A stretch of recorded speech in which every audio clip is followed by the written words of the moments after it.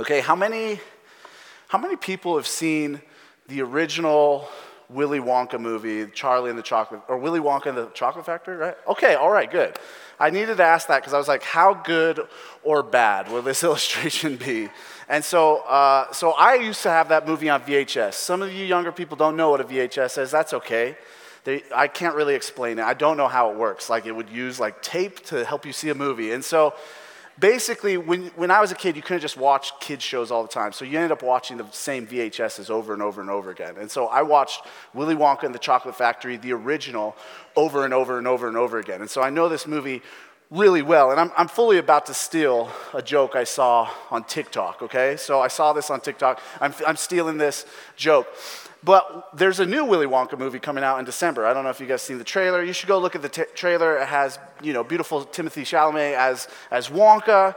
And basically, as I watched the trailer, I just realized, like, my Willy Wonka's pretty different than this Willy Wonka, right? Like, this Willy Wonka, Timothée Chalamet, that's coming out, I think, in theaters in December. Like, he's whimsical, he's kind, he's nice, he's fun, he's cheery, he's happy. My Willy Wonka was letting kids die, okay?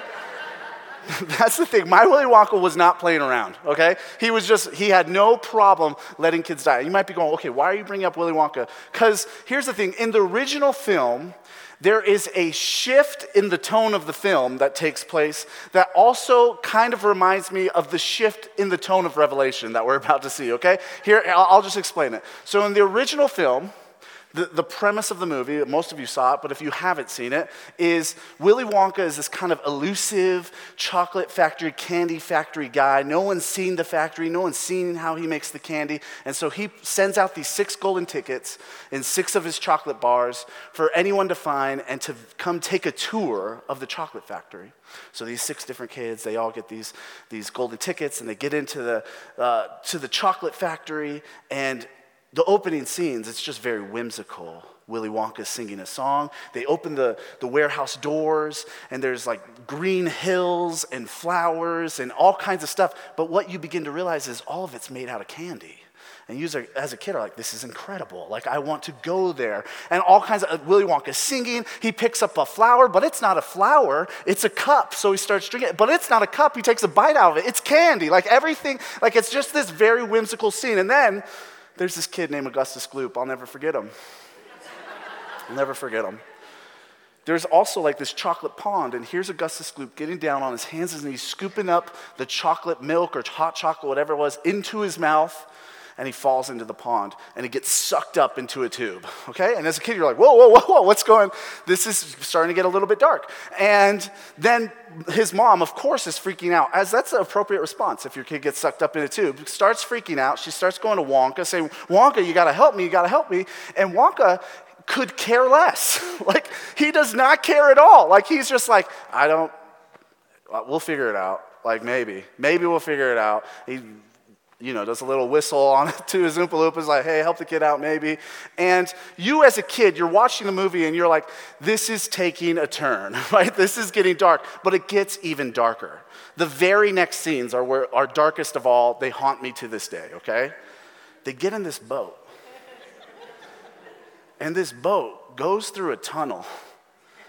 And this is some of the most horrifying scenes in all of cinema, in my opinion. They're getting on this boat. The boat's going fast. Willy Wonka just starts doing this kind of like spoken word poetry crescendo, like starts off quiet and is getting louder and louder. While he's getting louder and louder, the boat's going faster and faster. Remember, they're in a tunnel, and for some reason, the tunnel's full of LED TV screens all around because there's all kinds of images that just are popping on the side, just horrifying images, just like close-ups of people's faces, people screaming. I think there's like a gecko licking its eye. Like, there's just a lot of weird images coming at you. I can't really remember. I've tried to black it out. And so, and then they stop. And you as a kid, when you're watching that scene, you're like, this is really dark. Like, this movie has took a turn. It went from eating candy cups to riding this boat to Hades itself. Like what is going on? And honestly, in the book of Revelation, we're going to be in chapter 6 and 7 today, and it's a similar shift in tone. We're leaving the throne room last week where we see that God is sitting on the throne room and we are to follow the Lamb and live like the Lamb. This beautiful scene of worship to God. And then we get into chapter 6 and 7, where we're going to start to see some of these infamous images from the book of Revelation. We're going to see today in particular the seven seals. Next week we're going to see the 7 trumpets. And both the 7 seals and the 7 trumpets have these just like scary images. So something really quick we have to remember is the book of Revelation has told us one of the genres that it is, and that's apocalypse or apocalyptic or revelation. It is revealing things. And in apocalyptic genre, the genre would use images and symbols to symbolize things. And a lot of times in the apocalyptic genre, it uses really extreme symbols and images, and even, I would say, scary ones. And over the next 2 weeks of this series, it's gonna feel like that boat ride in Wonka, okay? It is. It's just gonna feel like we're riding in that same boat with the sorts of images that are being thrown at us. And so we have to remember it's apocalypse, it's symbolism, it is teaching us real things, but not necessarily literal things about how God's gonna carry these things out. But it is speaking to God's reality and how he sits over all of history in one sense, okay? And so that's where we're going today. We're going to be in chapters 6 and 7 today, which cover the seals. If it's helpful, I learned this week those are like kingly royal seals. So you imagine an old scroll with like wax seals with a king's signet on it. So when the seals are open, it's each one of those, okay? Not the fun aquatic animal, okay? That's not, I learned that this week. And so those are the kind of seals, and every time one of those seals opens, something happens. It's this like kind of royal decree from God's throne. So we're going to be in chapter 6 and 7. In chapter 6 and 7, there's actually kind of 3 major images or sets of imagery that we're going to look at and teach us things about God, okay? So the first set of imagery is the infamous 4 horsemen, the 4 horsemen, okay? The second set of imagery we're going to look at is imagery of these martyrs under the altar and throne of God.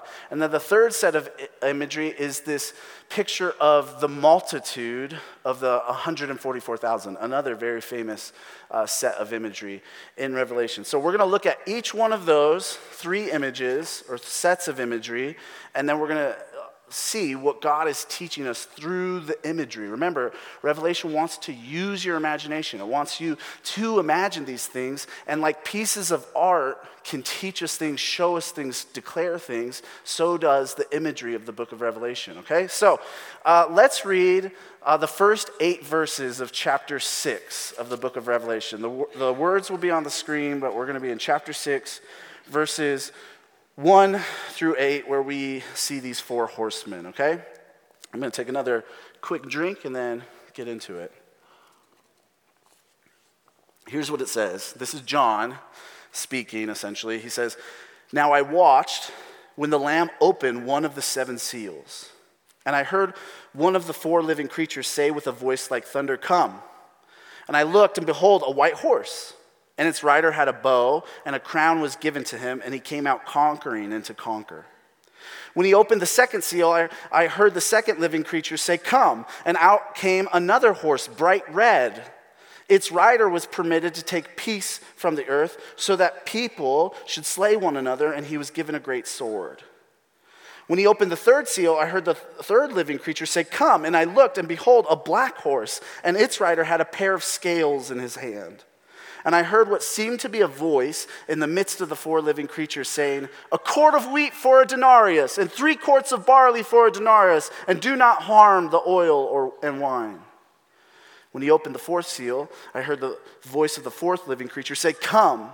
And I looked, and behold, a pale horse, and its rider's name was Death, and Hades followed him.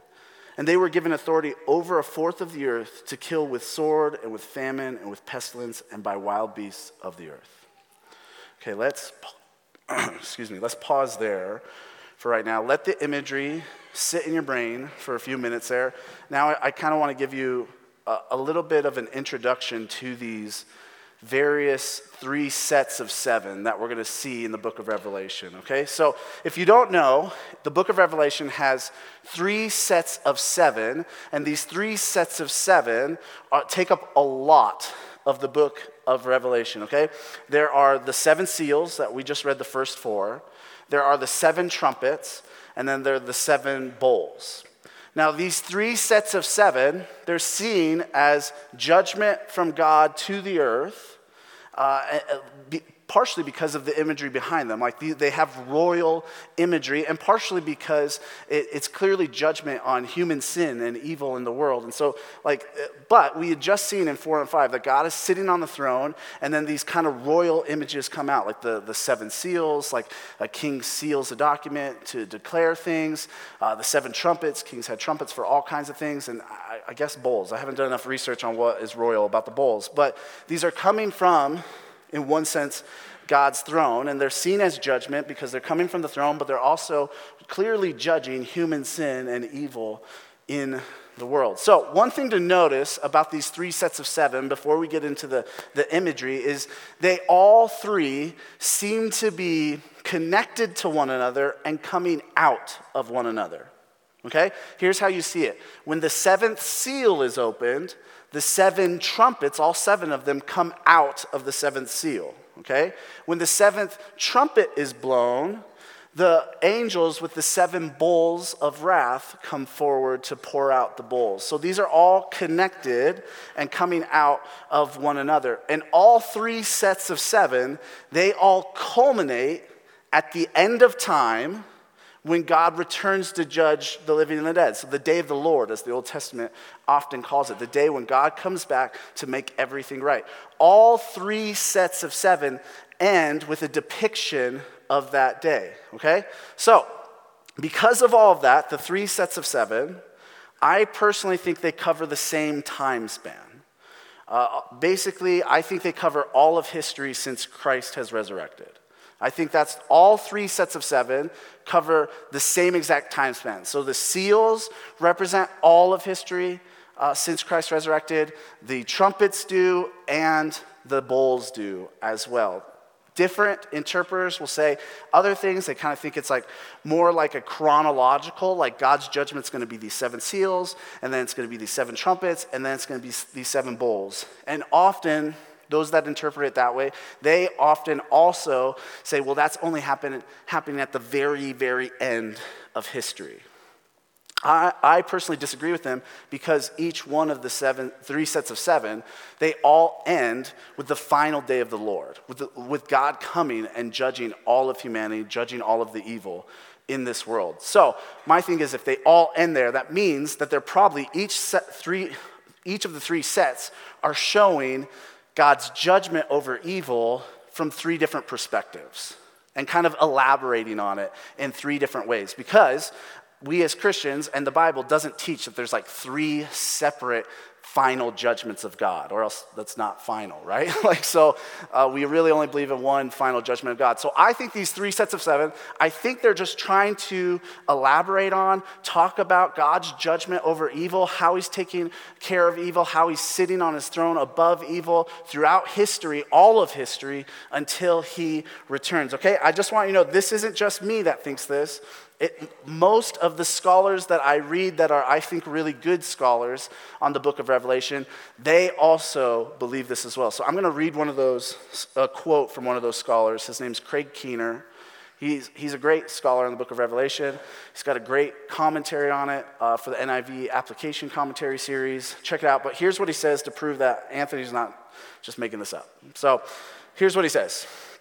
It is doubtful that we should read the 4 riders, or the 4 horsemen, or other judgments as a chronological map of history before the end. Rather, they are probably images of the kinds of judgment that characterized that time, so things that they saw in the first century, arranged in the sequence in which John saw them. Some regard the seals as past, a prelude to present or future judgments in the book. More likely, the seals cover the same span of time covered by the trumpets and bowls, because all 3 sets of judgments climax in the end of the age. okay? So I just read that really to help you see the first hurdle that we have to jump over when it comes to these 3 sets of 7. Most of us in America have grown up hearing this sort of end times theology that talks about these 3 sets of 7 like chronological judgment of God at the very, very end of time. And I would say good scholarship would say otherwise, would say, hey, this is really kind of covering the same time span, and it's the time span between the resurrection of Jesus and whenever Jesus returns. So far that's been 2,000 years. It could be another couple thousand years, who knows? And so here's what's important to know about this imagery. It's all very much connected. The 3 sets of 7, they're all very much connected. They all seem to cover the same time span in history. And these symbols in these 3 sets of 7, they're showing us how God is judging and eradicating evil out of history. What is he doing on his throne while evil abounds? How is he judging it? That's kind of what this imagery shows us, okay? Does that make sense? If it doesn't, that's okay. It's kind of complicated. And I'm not that good as a preacher. So that just helps us as we get into those 3 sets of 7. Hopefully that kind of helps us understand them a little bit better. So now let's get into the actual imagery, because it's the imagery that actually teaches us things about God and who he is. And so let's get into the imagery of the 4 horsemen. We just read it. Hopefully those 4 horsemen have been sticking in your mind. You've been thinking about it. So if you imagine what John says in his vision, you imagine these 4 different horsemen with horses of different colors, kind of like the Power Rangers or the Ninja Turtles. And they all have different skill sets, like the Power Rangers and the Ninja Turtles. And only their skill sets are devastation. Like every single skill set one of these different colored horses and rider with it are just bringing different sorts of devastation. If you look at the first horseman, he brings the conquest of a king. Okay? He brings the conquest of a king. Some people think that horseman is Jesus. I would just differ. I just think it's supposed to represent conquering kings. There's a lot of reason for that. I'll send you some books. The second horseman brings war and bloodshed.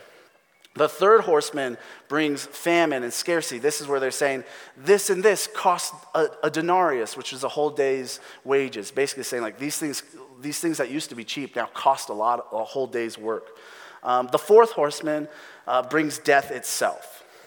So what I grew up hearing about these 4 horsemen is at the very end of time, usually the last 7 years of the earth, at some point in that time period, there would be literal 4 angelic beings that just showed up, okay? That just showed up and started doing these things, okay? I read Left Behind, so I'm pretty sure only like the Christians could see them and no one else could see them. And so that would be kind of funny. Like you see it, you're like, I'm out of here, right? And so that's kind of how it was portrayed to me growing up. But remember, the 4 horsemen and the imagery in Revelation, it's apocalypse. So this is a vision that John is having. These are symbols. These are almost like artistic pieces of artwork for John to see and to interpret and to realize these symbolize things, right? They show us things that are real, but not how they literally go down, okay? You might be pushing back on that, but I just want to push back. Remember last week in chapter 5, it talked about Jesus. It described him as a lamb. Great imagery to describe Jesus, but it described him as a literal lamb. Jesus is not a literal lamb. You might be like, well, okay, that's just metaphorical. Okay, here's what it said about that literal lamb. It said that literal lamb had 7 eyes and 7 horns, okay? I don't think Jesus has 7 eyes and 7 horns, okay? I think that one of the gospel writers would have wrote that down, right? Like I think he had 7 eyes. It was crazy. Like used them all. 2 were in his hands. Like that, I just think like that would have, and so, but it's trying to teach us things that are real about God and who he is. Like his sight is perfect and his rule is perfect, like those kinds of things. And it's the same with the 4 horsemen. The 4 horsemen are symbols of a vision that John had that are trying to teach us things about God and how he's ruling history, okay? And so what do you guys notice? Don't answer for reals, but just answer in your head. What do you notice about those 4 horsemen as I just described them? Conquest of a king, war and bloodshed, famine and scarcity, death itself. What do you notice about those things? They are, as Tim Mackey of the Bible Project, and I think even other scholars use this phrase a lot, they are a tragically average day in human history. Those things are a tragically average day in human history. Because of the place we all live and the time of history that we live in, we often think those sorts of things that the four horsemen bring with them are very far off. But for much of the world, those sorts of things are common realities all of the time. And they have been for the last 2,000 years. And I think they will continue to be until Jesus returns. I hope they're not, but I think they will continue to be. So, if all of that is true about this four horsemen imagery, what does the four horsemen imagery teach us about God and his judgment and how he's going to eradicate evil from his creation? I think the four horsemen imagery teaches us that God does have judgment over evil and of evil, but part of the way that he's dealing with evil and judging with evil is to simply allow humans be ruled by their own idolatry and their sin. I don't like preaching about God's judgment, okay, guys? Like, I don't, and any preacher that does, find a new church. Like, I think a preacher that enjoys preaching about God's judgment might not truly understand God's judgment, or even truly understand God. And maybe that's too strong. But here is what's interesting and somewhat comforting to me as I read about how God's judgment is being portrayed in Revelation. God's judgment seems to be letting humans be humans. The four horsemen, they're not like divine timeouts. They're not four angelic beings sent to give divine timeouts to people every time they mess up. The four horsemen represent the very things humans ourselves bring into the world and do to each other. Right? Humans bring war and conquest and bloodshed. And human sin is what's caused famine and death to even be realities. And so part of God's judgment, as Revelation is depicting it, is simply giving humans over to their idolatry. Giving humans over to their sin. Now, this isn't just like theoretical Anthony. He's read a bunch of scholars, and this is how they're theorizing about the book of Revelation. Like, this is a biblical idea. If you go read Romans 1 if you can this week. Go read Romans chapter 1. And part of the way that Paul describes how God is ruling history and working in history is by just giving humans over to their sin and the consequences that come with giving humans over to their sin.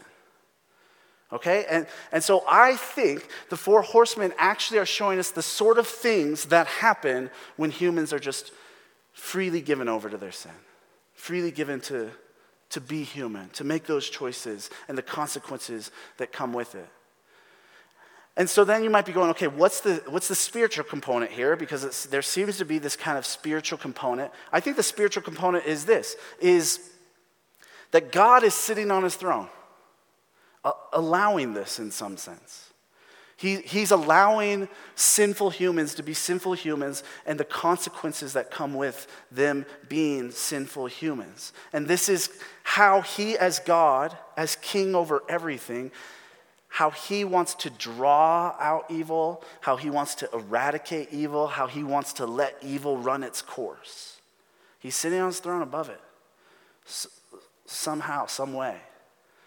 So listen, this all evil, the problem of evil in the world, this is really mysterious. This is one of the hardest things to wrestle with as a Christian.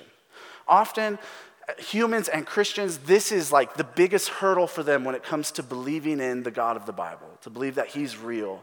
Like, how could all-powerful God be sitting on his throne and doing nothing? I think the images of the four horsemen and the imagery of the four horsemen is a partial answer to that question. It's saying, He's letting humanity be humanity. He's letting humans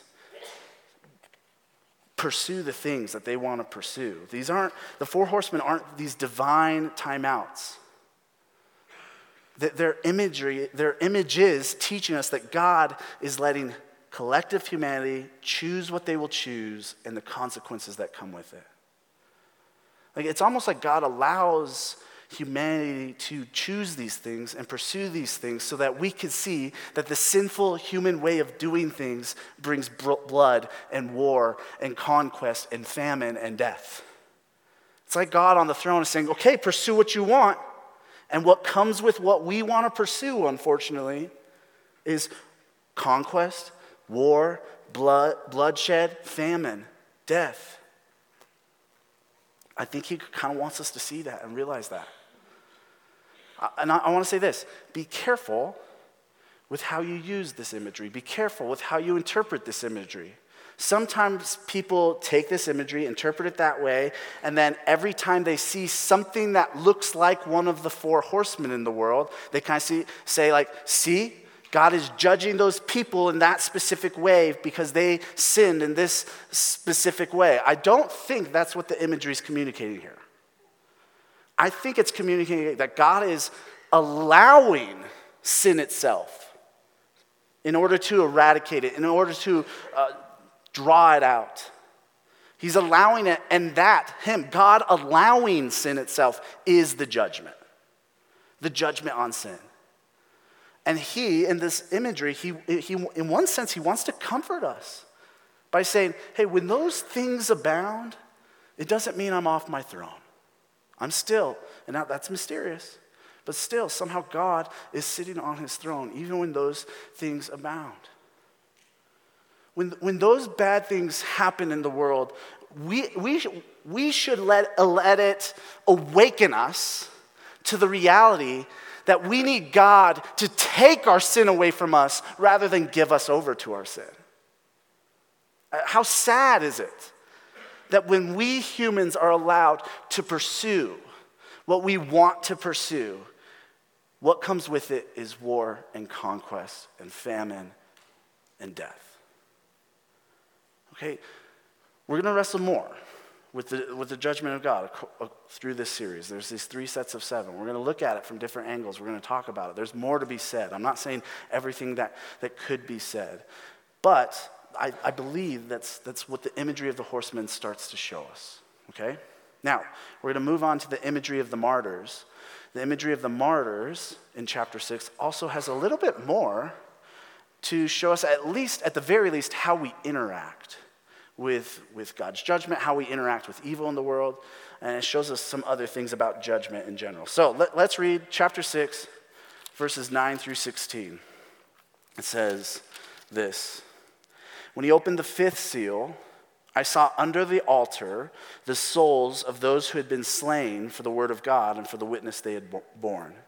They cried out with a loud voice, "O sovereign Lord, holy and true, how long before you will judge and avenge our blood on those who dwell on the earth?" Then they were each given a white robe and told to rest a little longer until the number of their fellow servants and their brothers should be complete, who were to be killed as they themselves had been. When he opened the 6th seal, I looked, and behold, there was a great earthquake, and the sun became black as sackcloth. The full moon became like blood, and the stars of the sky fell to the earth as the fig tree sheds its winter fruit when shaken by a gale. The sky vanished like a scroll that is being rolled up, and every mountain and island was removed from its place. Then the kings of the earth and the great ones and the generals and the rich and the powerful and everyone, slave and free, hid themselves in the caves and among the rocks of the mountains, calling to the mountains and the rocks, "Fall on us and hide us from the face of him who is seated on the throne and from the wrath of the Lamb, for the great day of their wrath has come, and who can stand?" Okay, let's stop there. So what we just read, we read the 5th seal and the 6th seal being opened. The 5th seal are the martyrs, people who were killed for their faith under the altar of God, crying out to God. And then the 6th seal is one vision of the final judgment of God. It's an earthquake, and it's these heavenly things, and it's all this. Remember, it's symbolism, but it's all these very intense things that no one can escape. Okay, so I really want to hone in on and look at the imagery of the martyrs. Here's what I think the imagery of the martyrs teaches us. It teaches us that for some, God's judgment brings hope. Okay, that for some, God's judgment brings hope. Which I know that probably sounds a little bit bizarre to say. But look at the martyrs in the imagery. They've been killed due to other people's sin. They've been killed for their faith in the Lamb. They're under the altar, under the throne, crying out to God. And their cry is not the same kind of cry that Jesus made on the cross. Father, forgive them, for they know not what they do. Their cry is a bit more intense, and they're saying, God, when will you avenge us? When will you judge them? When will you take out the people that took us out? They don't, the martyrs, they don't look at judgment and God's judgment the way most of us Westerners do, where we often kind of just ask, why is this even needed? They see God's justice as something they need, something they want, something they long for, something they hope for. And it could not come soon enough. This is just something for us, and I think our comfortable, safe lives we often miss in America. I'm thankful that we miss it in a lot of senses. But there are lots of parts of the world where what the martyrs are saying totally makes sense. There's a Croatian theologian, his name's Miroslav Volf, and he has this book, and in the book, he's talking about Christian nonviolence, how Christians are supposed to be a nonviolent people, and he's wrestling through why we should be nonviolent. And he starts speaking towards some who think Christians should be nonviolent because God doesn't really actually judge people. And he says that's not true at all. And I'm going to read parts of this quote as he's wrestling through that idea about God and who he is to help show us maybe a little bit more clearly how judgment can bring hope for some. Okay, look what he says. And I broke it up. The dots are parts where the paragraphs are broken up because we just didn't have time.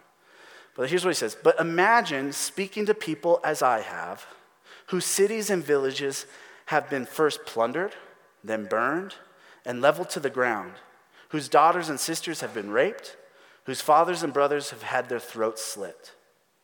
It takes the quiet of a suburb for the birth of the thesis that human nonviolence is a result of a God who refuses to judge.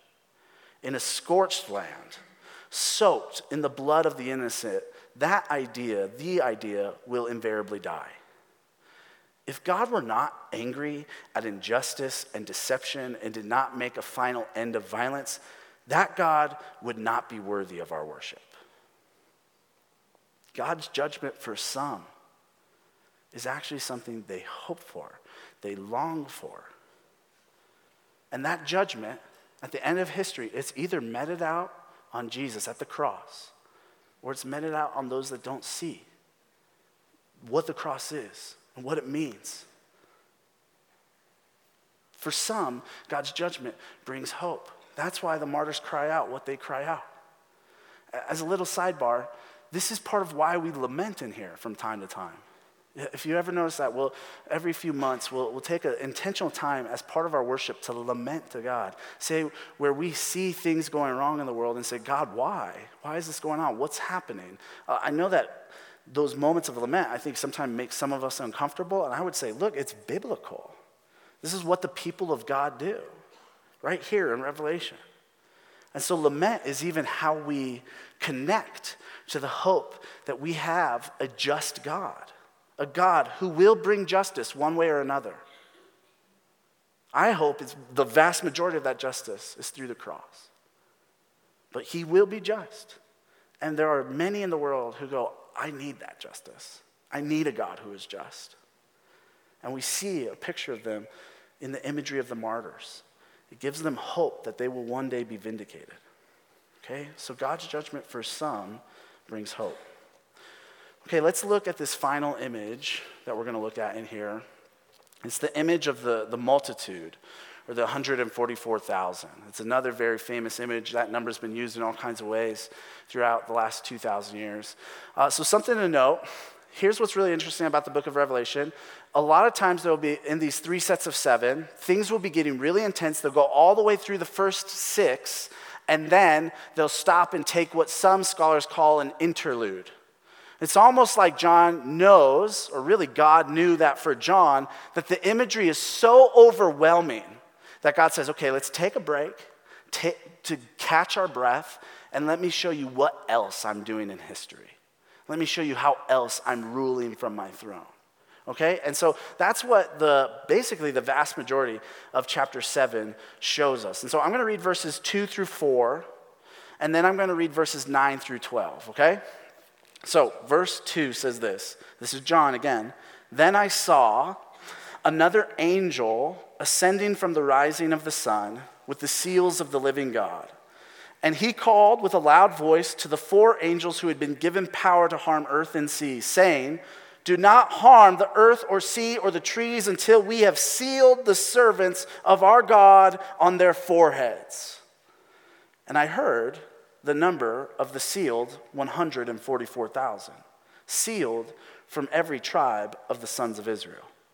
And then the next few verses says 12,000 from each of the 12 tribes of Israel, okay? Making 144,000. Verse 9, after this I looked, and behold, a great multitude that no one could number, from every nation, from all tribes and peoples and languages, standing before the throne and before the Lamb, clothed in white robes, with palm branches in their hands, and crying out with a loud voice, salvation belongs to our God who sits on the throne and to the Lamb. And all the angels were standing around the throne and around the elders and the 4 living creatures, and they fell on their faces before the throne and worshiped God, saying, Amen. Blessing and glory and wisdom and thanksgiving and honor and power and might be to our God forever and ever. Amen. Let's stop there. So, we just read the imagery surrounding this very famous 144,000. I grew up hearing, you're going to hear this a lot in this series, this is kind of cathartic and therapeutic for me. I grew up hearing that the 144,000 represented the exact number of Jewish people that would become Christians in the last 7 years of the earth. That's what I grew up hearing about the 144,000. And throughout Christian history, people use that number in all kinds of weird ways. But remember, this is apocalyptic. This is apocalypse. This is symbolism. These are symbols designed to show us some things. And so here, it's simple what this shows. The 12 tribes represent the whole people of God. The complete people of God. And 1,000 is just supposed to be like a really big number that you can't count, okay? You go, that's not that big of a number. Well, back then, that's how that number was used, okay? We say thanks a million, they said thanks 1,000, I think. And so, like that's how that was. And so the imagery there, it's not literal, but it's a symbol representing the complete, total, huge number of God's people. That's what the 144,000 shows. And I think that symbol represents everyone that is saved by God throughout history, not just the last few years until he returns. Okay? I think it's everyone that God saves. That's the completeness of the number. That's why 12 is there. Here's what's amazing, though. A lot of times in the book of Revelation, I think Kyle talked about this last week, John will hear something going on, and he will hear what is going on. And then John, in the vision, will turn to see what he heard, and what he sees is totally different than what he heard. And often what he sees actually gives a much more bigger, expansive vision of what he heard. So what he heard is true, but what he sees is so much more. And what he sees helps him define that. So he hears the complete, total number of God's people throughout time, and he turns and he sees, and what does he see? He sees a multitude. This number that really was another way that they just said uncountable number. A number beyond what you could count. It went on forever. He sees a multitude, and now look, they're not just ethnically Jewish people he sees. He sees people from every tribe, every language, every nation, and it is this great multitude that probably looked even bigger than 144,000 that John sees. I'm only excited about it, guys, because that is why you and me are saved. Right? I don't know if you know this, we're not Jewish. And so I get excited in the Bible when it says, guess what? Non-Jewish people can follow God too and be part of his family and be part of this great group and multitude of who he's bringing in. And so here's two things that the imagery of the 144,000 teaches us. We live at the point in time in history where God is in the process of saving every single person that will turn to him before he returns. And secondly, he is a God making a multi-ethnic people of God. In Revelation, the multi-ethnic people of God act as a witness to his saving power. I'm going to say it again. In Revelation, the multi-ethnic people of God act as a witness to how powerful God is and his saving power throughout the earth. When you see the multi-ethnic people of God in Revelation, you go, God is powerful. God is more than a God of just one nation or one region. He is a God over every nation and every region. So, I just want to say this. Verse 9 is the reason why leaders like me and many leaders in our church and many leaders across America care about this idea of a multi-ethnic church. We read Revelation, we read other books in the New Testament, and we go, this is part of what God does to show his power in the world. He creates a multi-ethnic family of believers. So this is why leaders like me go, hey, this is something good for us to pursue, because when people see that, it's a witness to the power of God throughout the whole world. And so I know for some in the room, we go, this is uncomfortable. Why do you pursue? I pursue this because God's pursuing it. God is pursuing a multi-ethnic family, not just a Jewish family. He is pursuing a multi-ethnic family. And so I think when you see churches that are multi-ethnic, it points to this power of God and his salvation.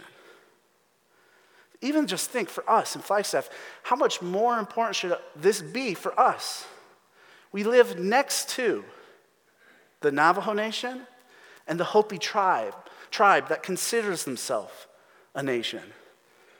We, unlike many in America, actually live next to other nations, other languages.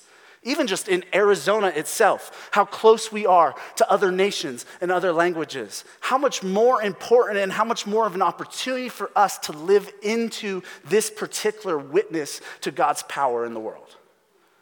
When we have multi-ethnic churches, it acts as a witness that points to the very power and final work of God's kingdom.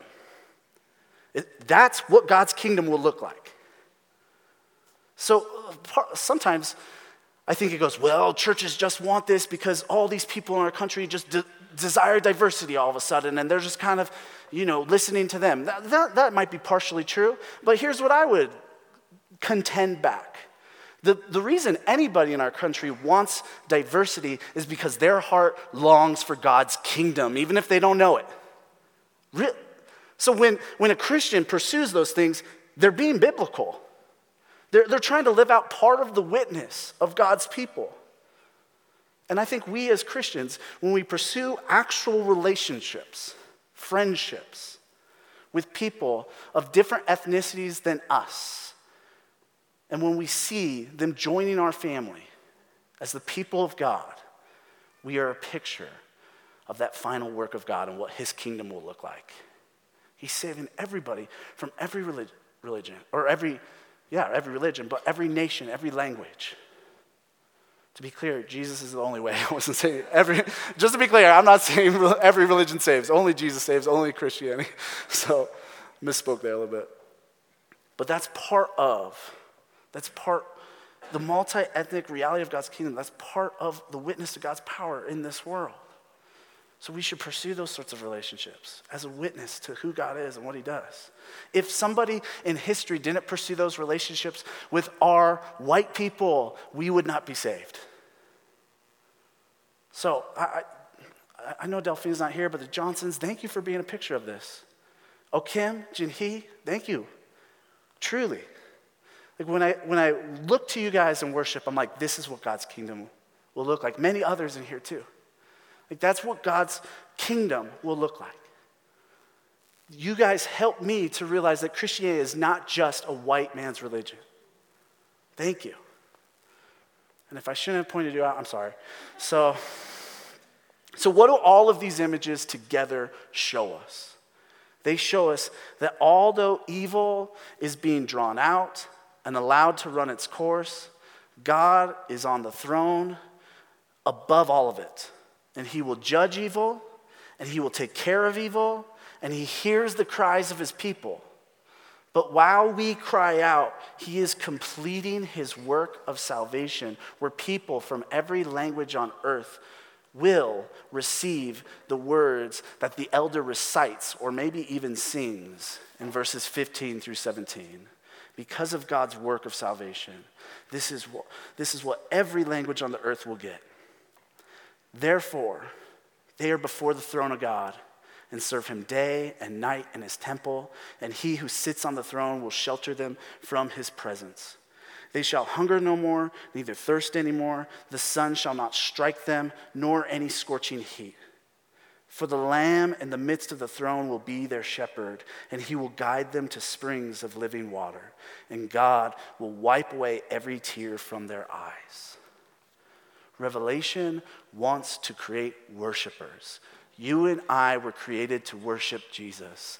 Look at these images. Let these images turn you to Jesus for your salvation. Because as we read earlier, salvation only belongs to the Lord on the throne and the Lamb. And that salvation encompasses all those things that I just read from the elder reciting in verses 15 through 17. So may we, as a church, may we act as witnesses to this God and help those of Flagstaff of every language and every tribe turn to the sovereign creator of the universe. Amen? Amen. Let's pray. God, thank you for your word. Thank you for your salvation. Thank you for your work in the world. Thank you, God, even for this imagery. God, had this been tame imagery, I wonder if we would just ignore it even more. And so, God, I thank you that you use striking, intense imagery to awaken us to see things as you see them. And so, God, I pray for our hearts in here. I don't know how everybody's hearts is doing with what you are proclaiming in Revelation, but I pray that we hear what we should hear. And that even as we begin to feel things in reaction to your word, God, that we would let that turn us to you and love you more and understand you more and maybe even lament to you more, God. And so, God, we love you. We're thankful for you. Let your word be in our hearts this morning as we reflect and help us to know you more. Amen.